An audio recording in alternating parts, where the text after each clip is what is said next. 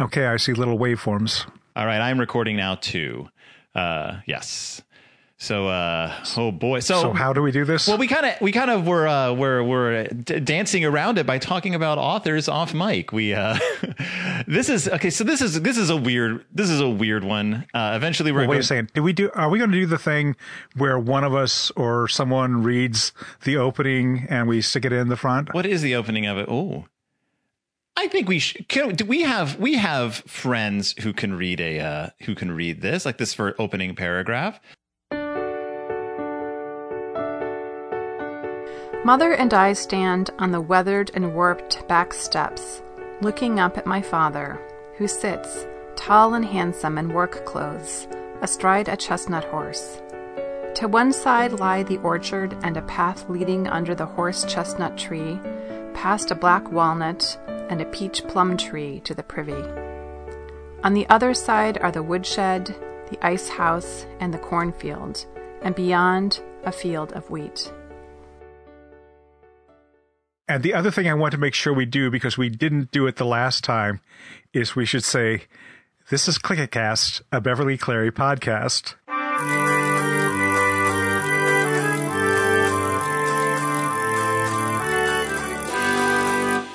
Did we not do that last time?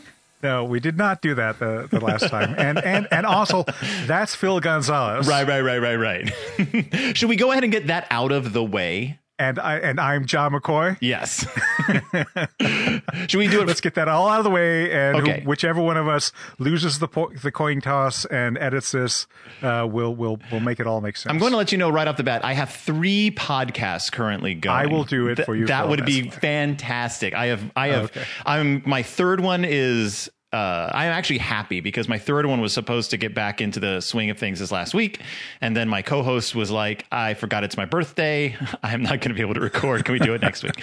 So between my 3 shows, now this is my 4th, I guess, I'm a little slapped for time. Plus I'm also suddenly having to edit tons of videos for work. So, which is now my job. I guess it's what I do now. I've never been a video editor. And now that we're all, are you using Adobe Premiere? I am using whatever I got for free online. It is called Wonder something. It's actually a pretty good video editing software for what I have to do. But actually, no, my work paid for it, but it's simple to use and I'm doing just fine with it. They're not going to pay for an Adobe product. Are you kidding? That's like $500 a year. Adobe. Not when there's like so many great knockoffs available online already. So we're covering a girl from Yam Hill. Is it Yam Hill or Yam Hill? I don't know.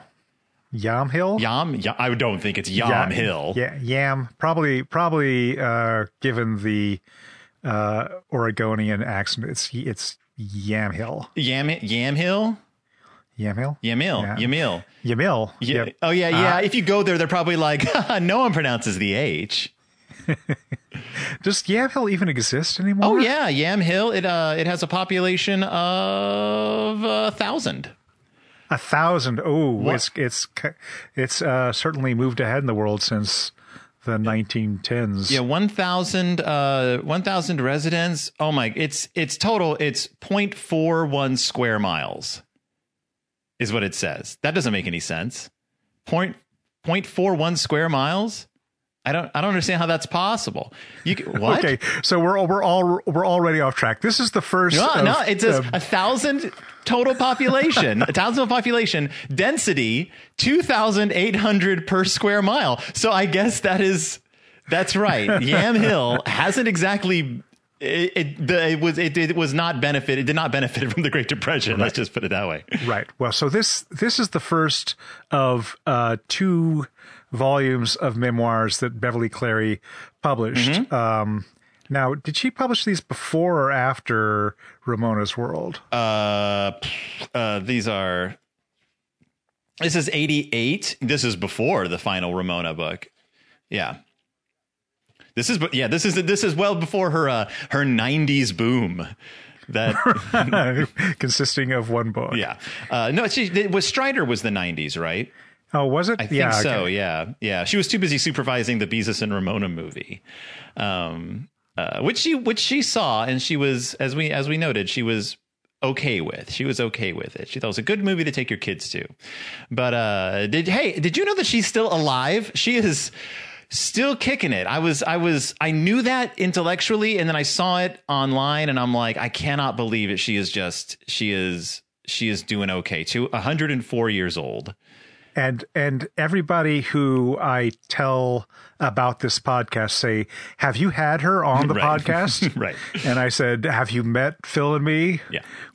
We aren't the type to call up centenarian ladies and ask them to be on a podcast. Well, we did have the producers of the Ramona TV series on. Right, so that was our get.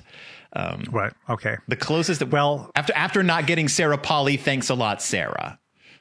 Sarah Polly sent back a lovely letter saying that she was busy with something else. What was it, like maternity leave or something? Probably like that. Something like that. Sounds like an excuse. But so the girl from Yamhill, which covers up until it's her earliest. So this is not an autobiography. This is a memoir. This is like, here's what I remember. This is very much like, it starts off with these very vague memories. She's like, here's kind of what I remember of being a kid. And then it builds in detail as she gets older, which I found fascinating. That's like it was a cool read. It didn't feel like she had sat down and researched family history so much as she's just relating, here's everything here, just sort of in a glut. Like, here's my life. When we were reading this, Phil and I were messaging each other back and forth about how scattershot this book seemed and how nothing seemed to be cohesive. And then it really comes together in the end, and boy, don't we look foolish. Yeah,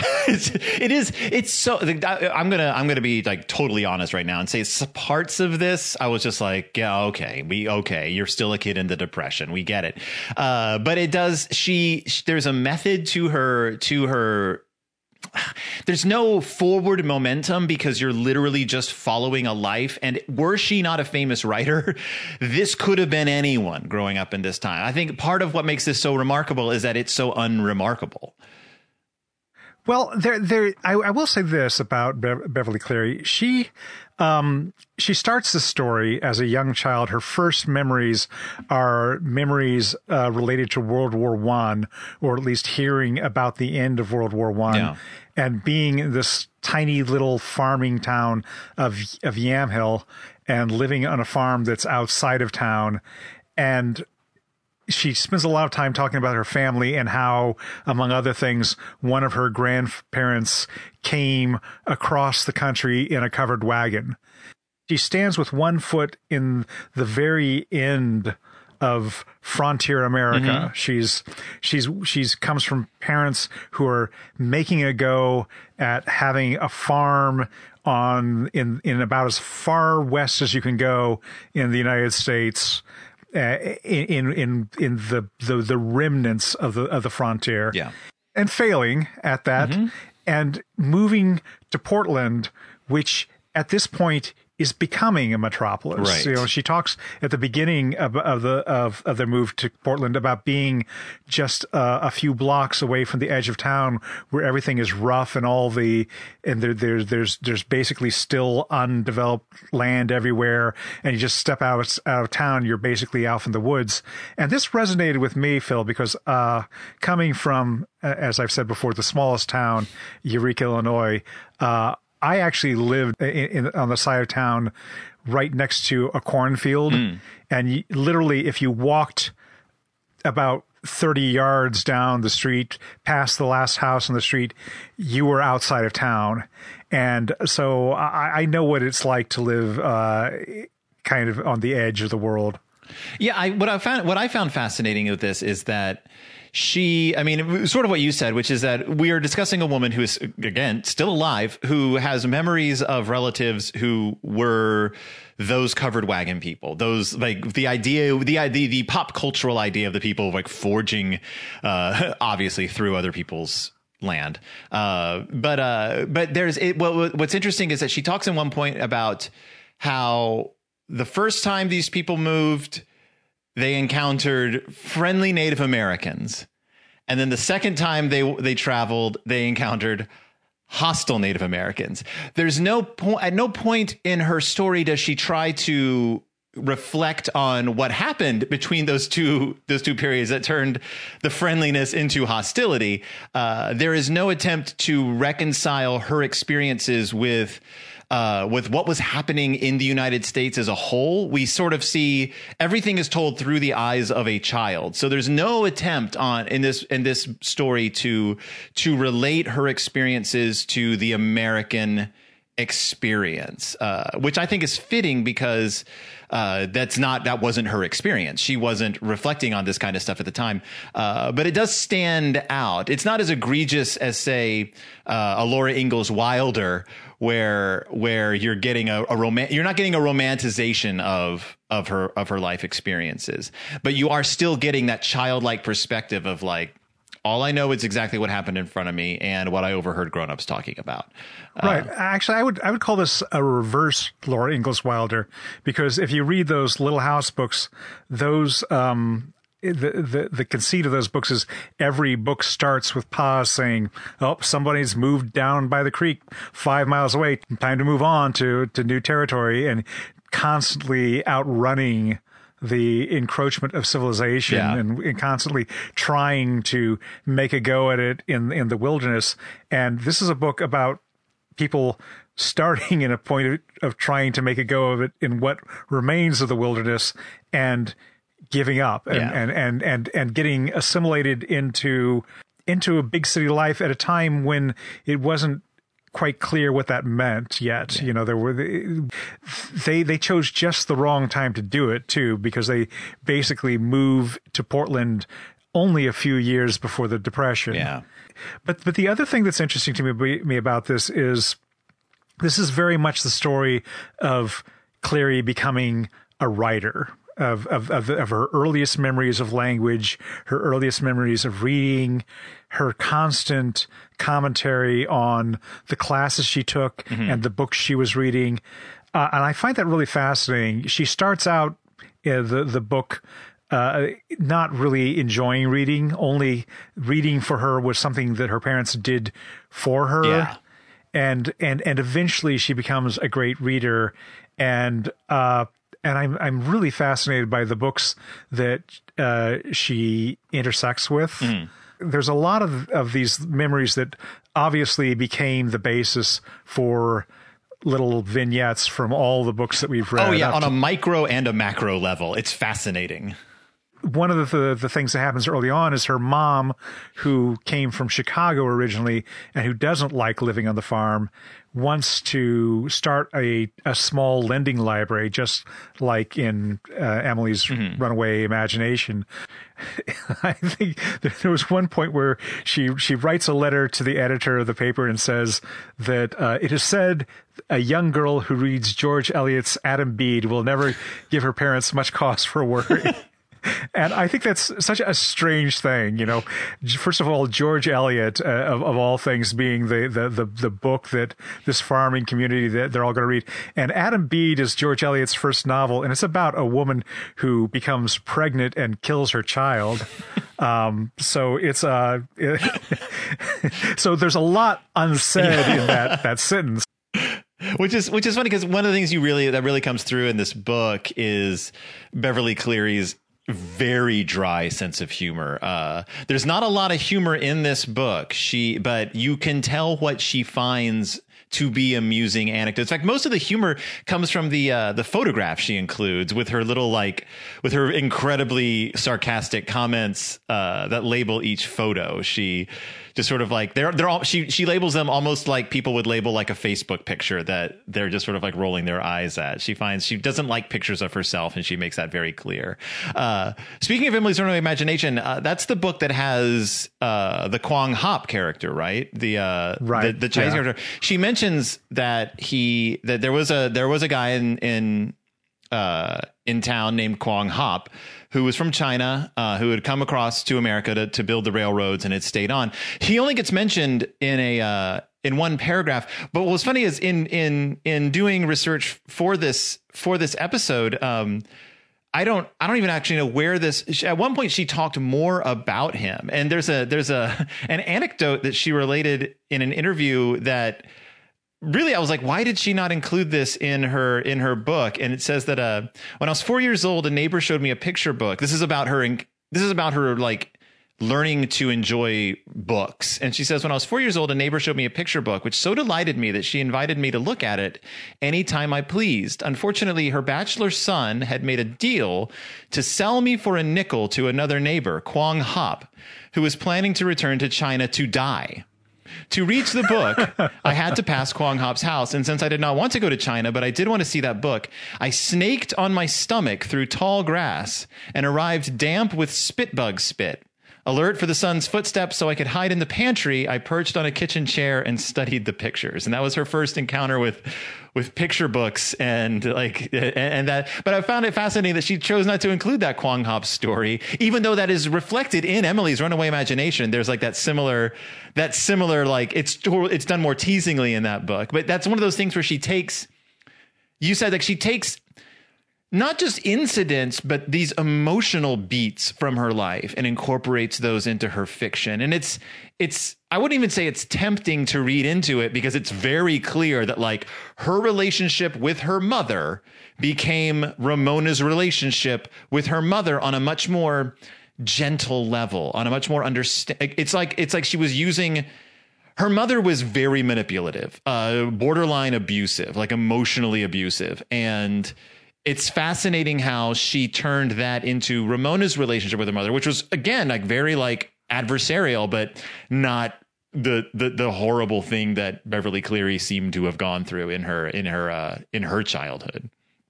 I think the main thing she actually took in Ramona was the emotional distance that Ramona felt from the mother, and the surprise that Ramona felt in a moment when mother let her guard down and was affectionate with her, and how strange that felt, because in this book she talks about how her mother never shows a smidgen of affection or sympathy for her until she has tonsillitis for like the third time and has her tonsils removed.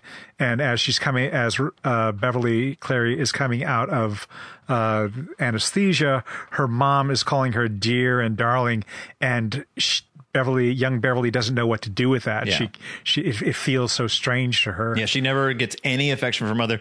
I think there's a story about one time she visited a friend's house whose mother was very affectionate, and she mentioned that to her mom, and her mom like gave her a hug and a kiss, basically just like, here's what it's like.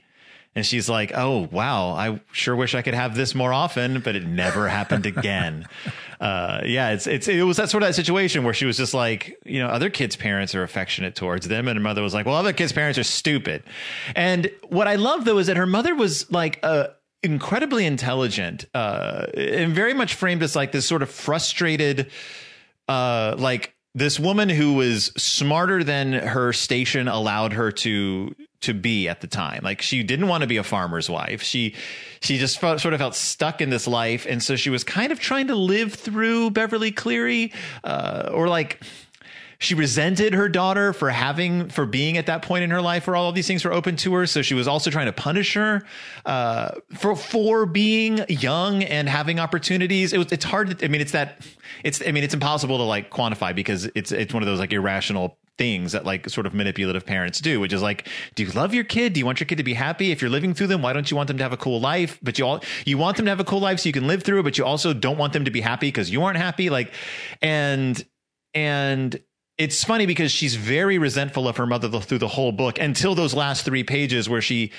kind of says like, I think I get what my mom was going through, which was that this is the Great Depression and everything sucked for everyone and my mother was just terribly unhappy.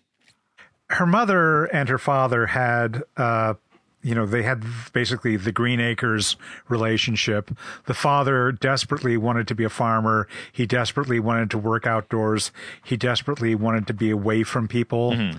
And the mother, having grown up in Chicago and having at some point in her past studied the classics, and particularly Latin, longed for culture, longed for city life, longed for people. And she did all the things with young Beverly that manipulative mothers living through their daughters do. You know, she was like, you're going to learn to play the piano. You're going to learn to dance. It sounds to me like both her mother and her father were extremely depressed. Yeah. And in a time before people had the vocabulary to understand that. But it's the difference was her father adored her and was open with his adoration of her. And his, of course, experience was reflected in Ramona's father's experience, which is he lost his job and then he had to get a job he hated. And that sort of fed into his resentment of his station in life. But again, Ramona's father, it's interesting, though, because Ramona's father was going through this during the 70s, which was very, like, what was happening in American, like in American labor, with American, like with like also with like the energy crisis, with inflation. You were seeing a lot of like, it could only have been paralleled during that time. Like what was happening in the Great Depression with her father suddenly made sense again with Ramona's father, like at that moment. And if she was going to write about that, as far as the father was concerned, it made sense that she had to wait until it was sort of appropriate for the kids she was writing for at that time. I just sort of find that really kind of just an interesting like thing that had to happen. It was interesting to see her take these little elements from her life and make them into elements in the Ramona stories or whatever stories she was using, because there were times where she could transpose what was happening because it made emotional sense, and then there were times where it made no sense at all. Like in this book, she describes herself as a young child going around on coffee can stilts, calling each other pie face. Mm-hmm. And if I recall, the way she got around that in the book was she had an old woman tell Ramona, "Oh, we used to do this, and we used to call each other pie face." Yeah. So was that supposed to be? Was that an author self-insert? Was that her like Vonnegut-esque like? And then my neighbor Beverly Cleary showed up, which is funny because Mitzi, my youngest child, has a book that has how to make coffee can stilts in it. Like, it's still a thing you can do. Oh yeah, you can. That's one thing that has had continuity. Coffee still comes in big cans. Yes. If you're a snobbish coffee drinker like me, you haven't touched those things for years. Although I did learn that entomologists who work with cockroaches cannot drink coffee that comes out of cans. Because working with cockroaches causes you to develop a severe allergy to cockroaches. And the amount of cockroach dander that is allowed in canned coffee is so high that many entomologists are allergic to canned coffee. I learned that. I don't remember where. I was fascinated by that. Well, I will remember that the next time I study cockroaches. I thought you were going to say the next time you have an entomologist come stay with you.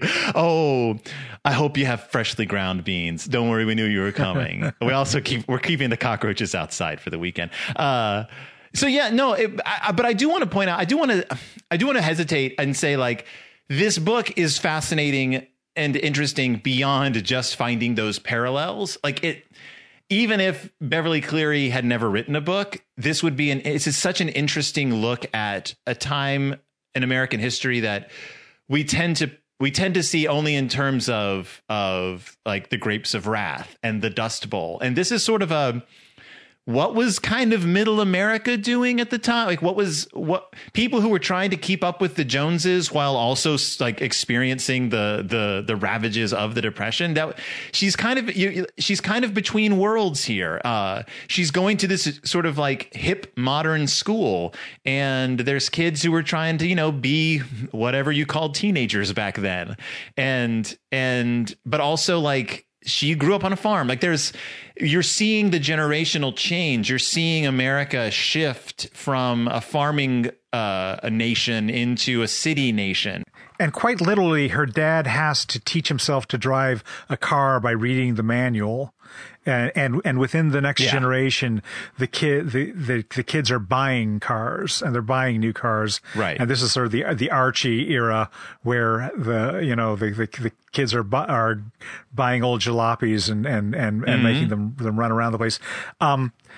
You mentioned she's going to a hip new school. They talk about using what's called a platoon system, which basically means the kids move from one class to another, and they have a variety of classes, and they can take classes that are home economics, or they can take classes in foreign languages, and how incensed many parents are about the fact that the kids should just be being taught reading, writing, and arithmetic. I'm going to say, I was actually just reading a Twitter thread, I can't remember by whom, about American education, and how they were saying, like, one thing you have to remember about American education is that it is literally 100 years old. It's 100 years old, and we still don't know what we're doing. We sort of, for decades, we just sort of stuck with the system. And what's fascinating is this is the beginning of the American education system. Like, this is them feeling that out and kind of figuring out what works. And I think it was codified a lot by that popular culture, like by those Archies, by saying, like, oh, I guess this works. These big high schools where you go from class to class, and here's the popular kids, and here's like the home ec kids, like that's the system, right? We're gonna go with that for the next 100 years. And I think now it's interesting to see how much that is failing our children, like on a grand scale. I always wished, as I said before, that Beverly Cleary had been born maybe just 10 years later, and we would get her Judy Blume adult novels. We would get to see what she would write about adult novels. We don't get that here, but we do get her addressing the topic of adolescence and young romance and the first inklings of sex. And oh boy, it's a mess. It's rough. Because on the one hand, there's a lot of cuteness about, I'm going to this dance with this boy, and it's so embarrassing to have to invite a boy to a dance and to go to dance lessons. And on the other hand, the last third of this book is given over to a very bad relationship she has with a college aged young man who goes to her dance class and sort of attaches himself to her. And she is dealing with the fact that she does not like him. He is really pushing himself on her. He wants to marry her. And so she's looking at, being a 17-year-old, 16-year-old married to a 22, 23-year-old man. Yeah. No, go ahead. And the weird thing is her parents seem to at first be okay with this, and to the point that her mom really wants to see this relationship come to its fruition. And you realize the parents come from a generation where, they were out on the farm, and there probably were a lot of guys in their 20s marrying teenage girls. Not that was great, but that was probably what was happening out there in the boonies. And there wasn't really a clear social convention against this at the time. Yeah, to be clear, though, and to be fair, her mother was really pushing this. The father, it's that weird thing where we're only getting this from Beverly Cleary's perspective, and she tries to understand her mother and her father and this guy who she calls Gerhard. She makes it very clear that's not his name. This weird relationship she has with this guy who doesn't respect her, just pushes himself into her life. He forces her to do things, the social things with him that she's not interested in. He forces a kiss on her. You can tell she hints around the edges that he's trying to push the physical stuff that she has no interest in. And that the father does not like this guy, but he's not going to interfere with kind of the like sort of the wheels have been set in motion by the mother. And so that sort of seems to be like how things are going to go. But she also makes it clear that if she had said or done anything, her father would, he would have like just decked this guy and gotten him out of her life. Like she knew that this guy was disliked by her father.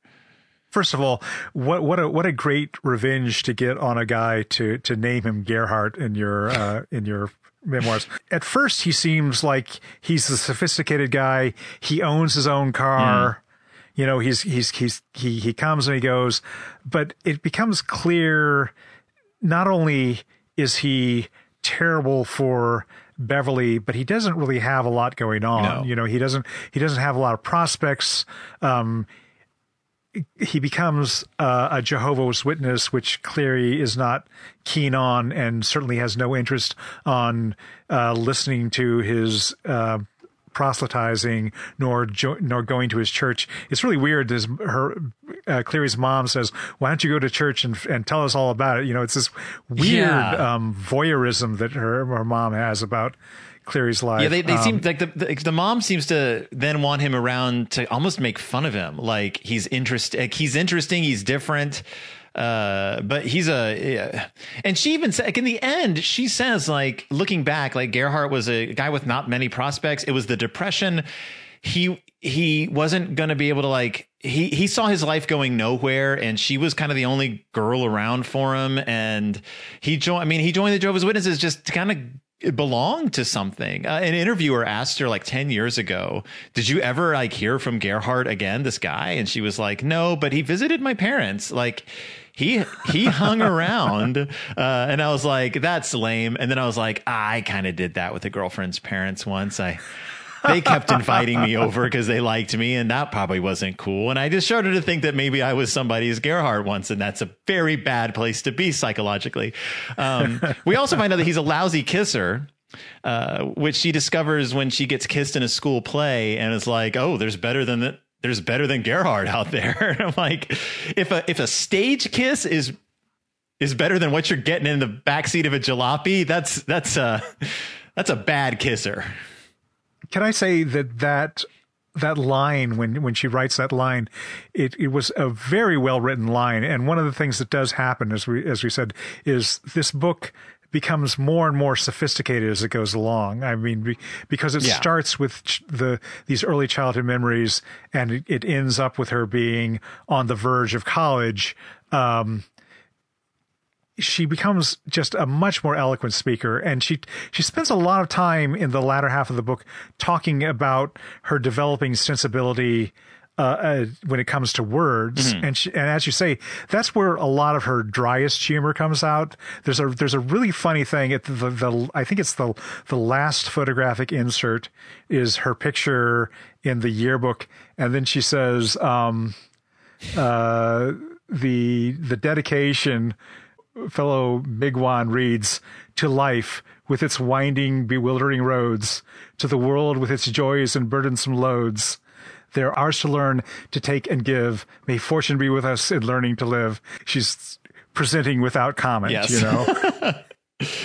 Yeah. She also talks a lot about her best friend Claudine a lot, who is reflected in her writing. Which books was it? There's Alan Tebbis, I think. Yes. You get this sort of like this girl who has the family life that's a lot better than Beverly Cleary's, who's a little more vivacious, who's fun to be around, and who, like, she's kind of Beverly Cleary's escape. They go on vacations a lot to what is it? The land of pudding land, Puddin River.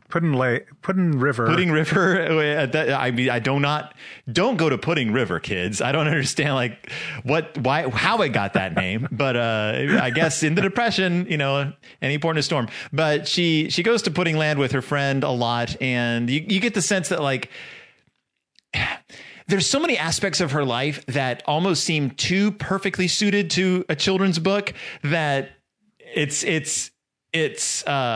have to keep reminding myself that that she turned these into a children's books, not backwards. This wasn't retrofitted. Like, it almost seems like the Marvel Ultimate Universe of the Beverly Cleary stories. Like we took all the stories and just sort of mashed them all into one coherent tale, calling it A Girl from Yam Hill, because it's all there. And it's, I want to know more about these people. Like I don't want to say these are sketches because she goes into such detail at times, but I do wish there was more to some of these people, that we got interviews with Claudine, who only died, I think, like I think she died in the early 2000s, like 2005, 2006, something like that. Like, it was an interview. They were like, whatever happened with Claudine? She's like, oh, we stayed in contact until a few years ago when she died, and I miss her every day. So yeah, like they are these real people, and they had these real experiences. And I kind of wish this was a book written, I don't know, by a journalist, just so I could get to know some of these people a little bit better. It's a rich book for the little glimpses it gives into things, the glimpses it gives into the social life of teenagers in the 1930s, to what the changes were in education, to the PTA meetings and things like that. It's great to see Cleary taking a very unvarnished look at things. Mm-hmm. She deals with some very sad or shocking aspects of her life. Her mother early on has a miscarriage. Yes. And that, of course, can't help but affect the way that she thinks about Beverly, and how much she puts into Beverly at that point. I suppose the implication is she could not have children after that, because they say it was such a very, very difficult miscarriage. It sounds like it's a traumatic chapter that she tells from her own perspective and memories, and then she fills in the blanks with what her mother told her later. And you sort of see it through the eyes of a child who just has no idea what's happening in her family. And then she obviously talked to her mother about it and got the full story, and just, it's one of those things that you have to sort of remember as you go through the book. Like, this incredibly terrible thing happened to her mother at this very transitional moment of their family's lives, and how that sort of colored everything that happened after her. I assume you're going to mention the Uncle John chapter. Yes. Uncle Joe. Uncle Joe. I do want to just put a slight content warning for this bit, because I want to address this chapter, which came to me almost out of nowhere, is a terrifying chapter, but does have a content warning for inappropriateness with a child, I guess I'll say. She doesn't go into any detail much in it, and who knows what, I mean, we only have her memories of this because no one ever talked about it, but it's incredibly disturbing. She goes back to visit her aunt and uncle, who live back in the farm world, out in the middle of nowhere. And we've already been told that Uncle Joe is a suspicious character. Mm-hmm. There was a point at which he shot a hole through their house, claiming it happened when he was cleaning his gun, but Cleary's father suspects that Joe might have had it in for the aunt. Yeah. So that leaves you with a kind of like, oh, this is not a great situation. And so one night Joe bursts into her room, apparently drunk and agitated, and forces a letter into her hands that she can't bring herself to read. Yeah. Until she eventually takes a glance at it, and all she sees is that it's signed "Your Lover." Yeah. And here's the thing, though. I have to say, my heart goes out to young Beverly for going through this. I am so proud of her. Mm-hmm. Joe admonishes her never to tell anyone. Yeah. And at first, Clary doesn't want to tell anyone, not because she's afraid of Joe, because she doesn't want to cause any excitement around the family.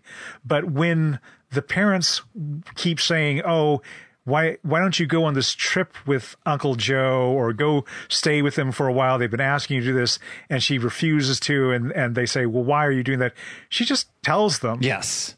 And I was like, you go, girl. Right.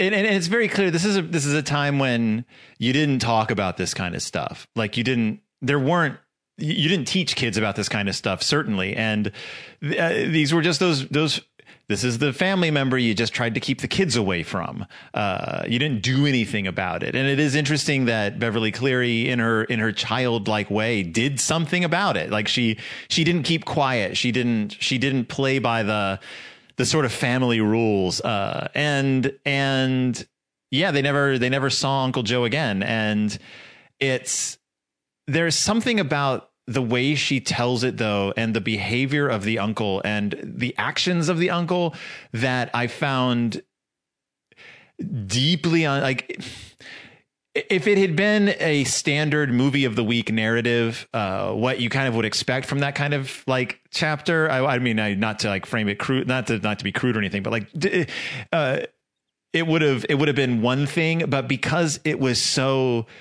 eerie and his behavior was about as predatory as you can get, that it makes the whole, like, it made me sick to my stomach, like reading it. Just this incredibly dreadful human being and this poor little child, and that it ended on at least a positive note for her. It was like a huge breath of, I just had a huge sigh of relief when it was finally over, because God knows it probably went up, the wrong end up for so many other kids in that era, and that he encountered, like, who knows? But it was really surprising. I wasn't expecting it in this book, because it's not something that she certainly ever brought up in any of her fiction. Right. No, her fiction, even her teen books were very, very sexless. Mm-hmm. And it's interesting to see Cleary deal with adolescence with such dry humor. Yeah. There was like there was a wonderful line at the end of one chapter where she said her mother gave her the only piece of advice on sex she ever gave was not to play leapfrog with a boy because they might look up. Yeah. Yep. It is a good piece of advice. Like, even today. What's funny is, like, that sounds like a euphemism. It sounds very couched in like deep meaning, but it could also just have been very literal, just like, don't play leapfrog with the boy, look up. But I think I tend to read Beverly Cleary as very sexless because her books are. So it's hard to get a read on her as a person, like, until you read this book and you're like, oh, she just never saw fit to include any of that in her books, probably because it just didn't, I don't know. By the time she was experiencing stuff like this, she was in college. She was getting older, and it just never fit into the stories she was telling. But yeah, like, her experience with boys until she goes off to college, at least as far as I know, because I haven't read the sequel to this yet, is very much just like the kisses she shared with Gross Gerhard, and, like, the stage kiss she got from boys. Like, that was all that was expected, because we're still living in a time when girls were expected to not focus just on one guy, but also if they dated too many guys, they were seen as easy. But also, if you let a guy on, that was bad. But also, if you didn't make any promises to a guy, that was like, she was just, it was such a horribly complicated social world to live in. There was another boy that she had a relationship with. Was it Roger? Was his name? Something like that. Yeah, he was. There was another boy with a car, and it was interesting because that ended up being a very chaste relationship too, in that he basically said, "I'm going to kiss you if you ask me to," and she said, "I'm not going to ask you to," and that was an interesting exchange, because she said that while they never ever kissed, she left that relationship knowing that there are more interesting boys in the world. Yeah. She found him to be, humorous, and she was interested in the way that they sparred intellectually. Mm-hmm. So that was good. There are these little windows into, like, she and Claudine for a while were reading Zane Grey, and I love the line where she talked about how they found him very funny because there was a book in which a young ranch hand was a woman pretending to be a man who got shot, and the hero of the book pulls open her shirt and is surprised by what he finds there, and they find that hilarious. Yeah, it's really interesting that she did have this creative life, this sort of that sort of comes through in bits and bobs. How, you know, she's clearly a good writer from an early age. All of her teachers recognize this. They're like, from the first time she writes an essay, and her teacher's like, you're going to be a children's author one day. And I love that she teaches the lesson, though. And I love this because this was pointed out to Willow when we were looking at scholarships, which is she enters a contest, an essay contest, and she wins. And she's so overwhelmed that she won this contest. And then she finds out she was the only one who entered the contest. And instead of saying like, well, that doesn't count, then she's like, oh, I learned from that moment on, always try, because most people won't. So you have a really good chance of getting ahead, because most people will never get that. They're not even going to get far enough to finish their story. And that's one of the things that the scholarship guy said to us a few years ago, which was, no, you apply for every scholarship, because 9 times out of 10, no one's applying for these scholarships. So go ahead and give it a shot. You may get it just because no one else showed up. And I think that's actually a really good lesson to teach young readers, which is most people just aren't going to even try. So you're already ahead of the game. And she puts that to good use in her life. She's like, well, no other young women are giving this a shot. So I'm going to write myself into this play. I'm going to be the lead in this show, and I'm going to make the most of it. So, yep. The other part that that's like that I loved was when she talks about how, I think she was around 8th grade. She was given an assignment to write a passage of description by Mrs. Drake, mm-hmm. and she writes about a scene that she described just earlier in the book of when her father almost hit a deer as they were driving back from the country. And she gets this, up till this time, she's been having enormous success in school and particular praise for her writing abilities. She gets back a marked up page that's just covered with red pencil, and Mrs. Drake has a problem with basically every adjective she's using in this paragraph. And Cleary says afterwards, I realized that because of this, I stayed away from writing description in my books, and many children have thanked me for that, because they're so glad that there's not long passages of description in her book.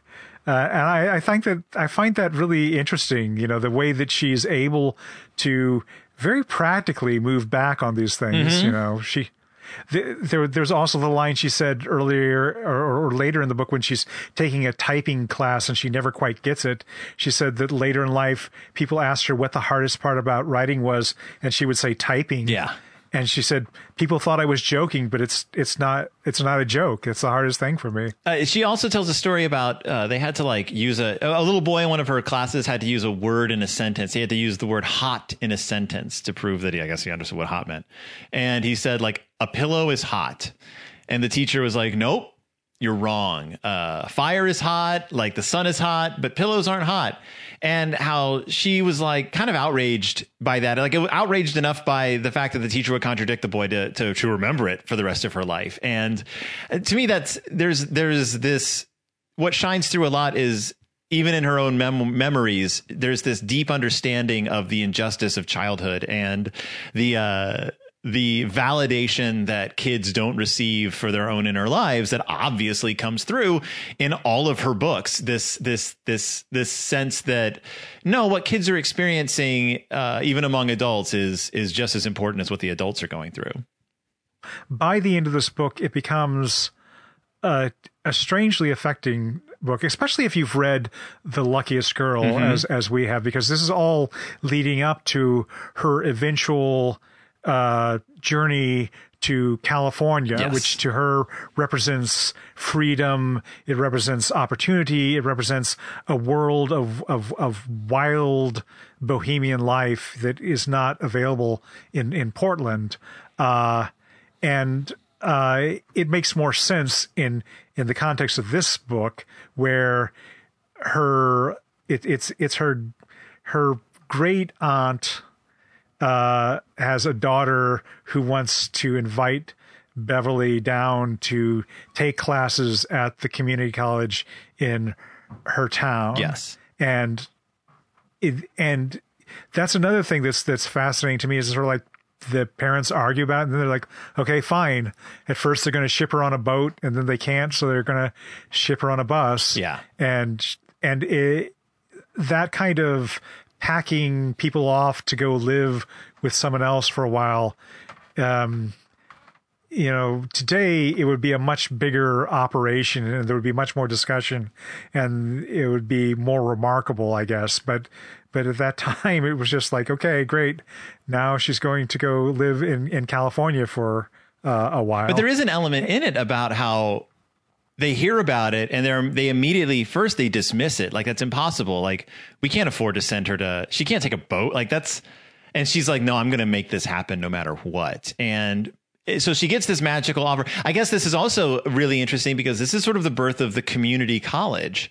It's like at the beginning of, like, these communities will have colleges, and the idea is that if you live in the area, you can go for free, which is because all this whole time, like, all of her friends are making their college plans, and she's like, well, there's nothing, I can't afford to go to, like, my parents, I'm not even going to ask my parents for money to go to college. I could never afford that. She gets given a gift by a rich relative of $50, which will cover her like trip to California and like books or something. And that also just falls into her lap. So she's kind of like, I got to take advantage of these opportunities. And you also get the end that she's running away from her mother. She's trying to get out from under this terrible, like, this oppressive parenting that she's been surrounded by. And again, it almost seems like something that was written by a children's book author, sort of like to get your heroine onto the next stage of her life, except that this is what happened. And then she works it again into Luckiest Girl. It's also funny that you're fleeing Portland, Oregon to get to a more bohemian lifestyle. Does seem a little backwards these days. The Portland that's described in this book is an interesting Portland to me, because it feels like it's just on the verge of becoming a city. Mm-hmm. There's still a lot of very small town aspects to it, and what passes for culture in this. Obviously there's Reed College there. There is culture there, and she doesn't want to go to Reed because she doesn't want to be around her parents. But it isn't Portlandia yet. And it isn't even quite yet the Portland of Henry Huggins. No. It's interesting. They lived in two places in Portland. One was a little bit north of Klickitat Street, and one was a little bit south of Klickitat Street.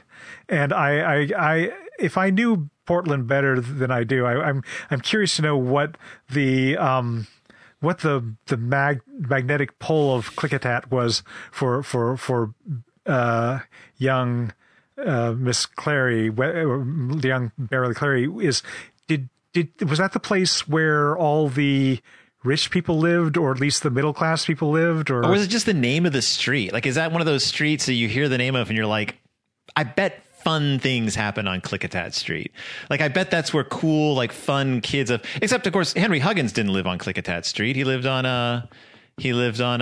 one of the cross streets, or one of the parallel streets. Klickitat, and I can't remember what he lived on a separate street from Ramona and them.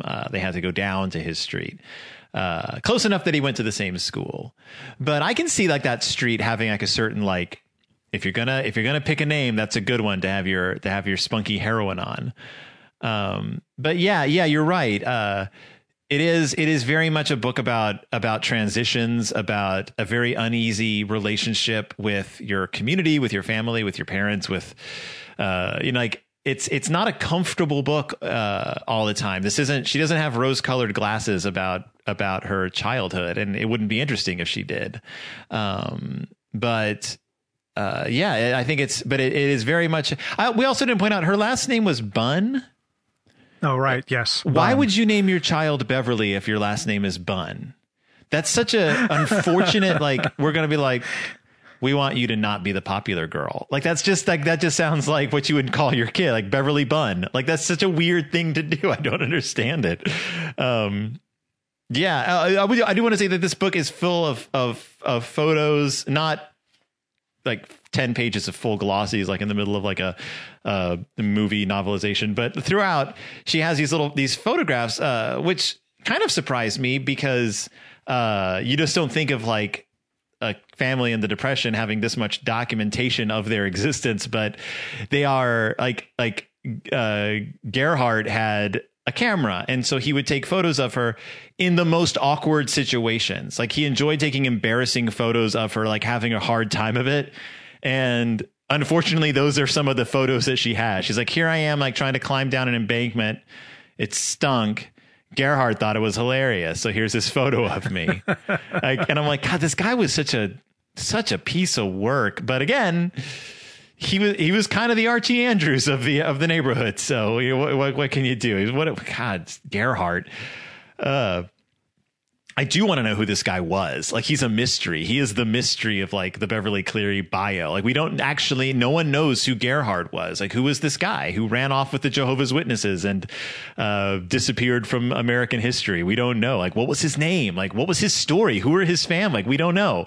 Will someone do the research? Didn't his dad commit suicide? Yes. Yeah. This tragic past.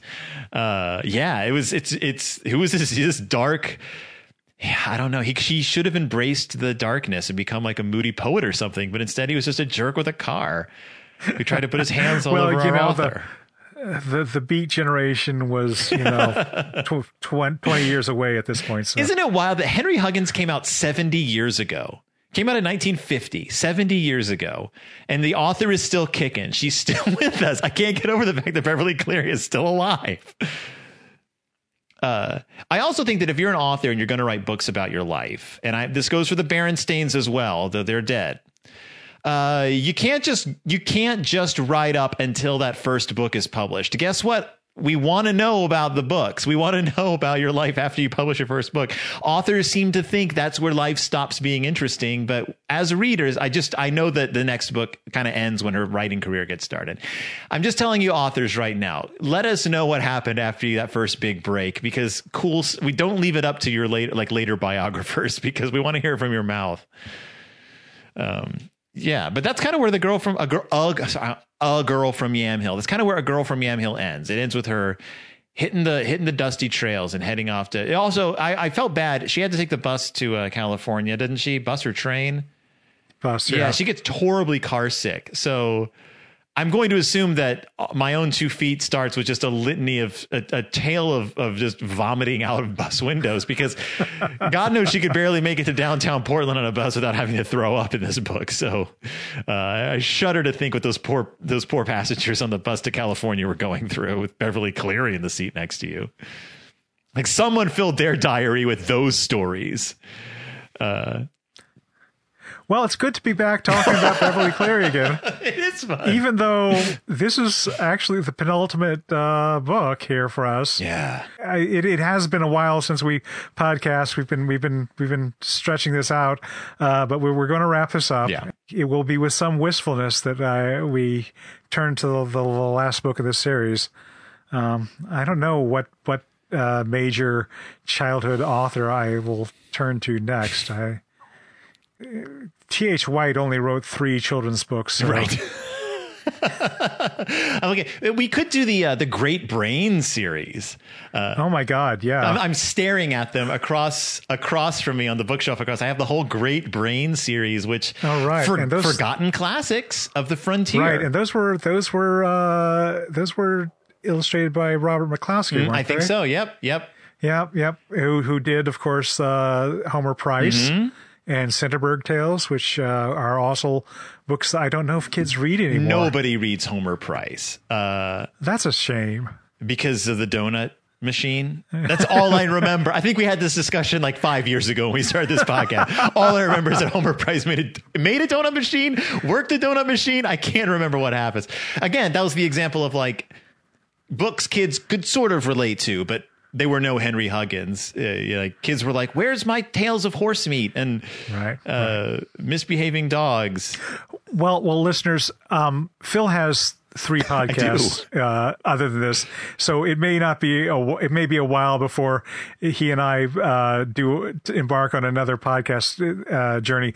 But in the meantime, if there is an author you'd like us to read, why not send us a letter? We haven't gotten any letters up till this point. No. So you can add us on Twitter. You can find me at P. Corey Gonzalez on Twitter. You can also find my other shows. I do Deep in Bear Country, which is a Berenstain Bears podcast.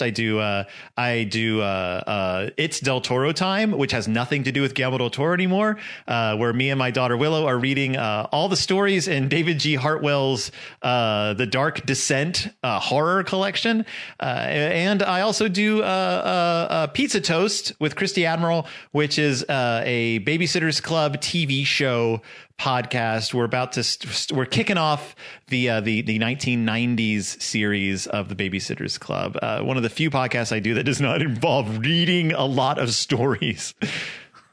And of course you do. Well, you can Sophomore Lit. And you can see me on Twitter at Trace McJoy.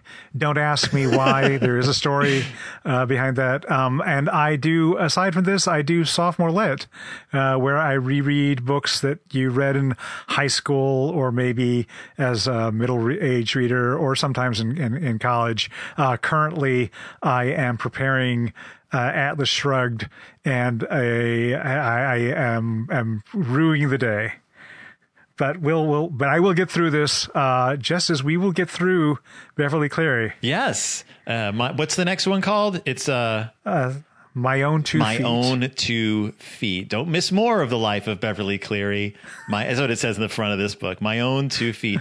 Yeah. And it's very good. It's very good. Okay. Bye, everyone. Bye. Okay.